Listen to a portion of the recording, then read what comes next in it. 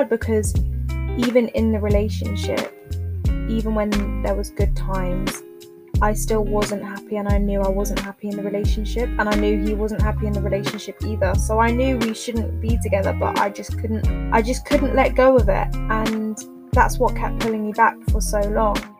It's going to be extremely difficult any single time you have an issue or you feel upset about something or you're angry, because you're going to be expressing all the emotion and your partner will not be able to comprehend it.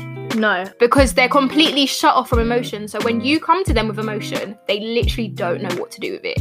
They can't process it, they can't help you through it because they don't have any emotion. So you'll be sort of fighting by yourself, I guess. Yeah, you're kind of on your own in the situation, and I feel like that then causes a conflict in the relationship. 100%. I feel like, obviously when you're in a relationship, obviously still do your own thing, but there's also that factor of having the relationship. Like, you have to factor in that person and you have to allocate time to give to the relationship. So when you're single, that's whatever time you would have given to a relationship, that's more time to do something else or to put into yourself or to throw yourself into a hobby. That's so true. And also it's like you have all this time to yourself, you get used to your own company and you enjoy it.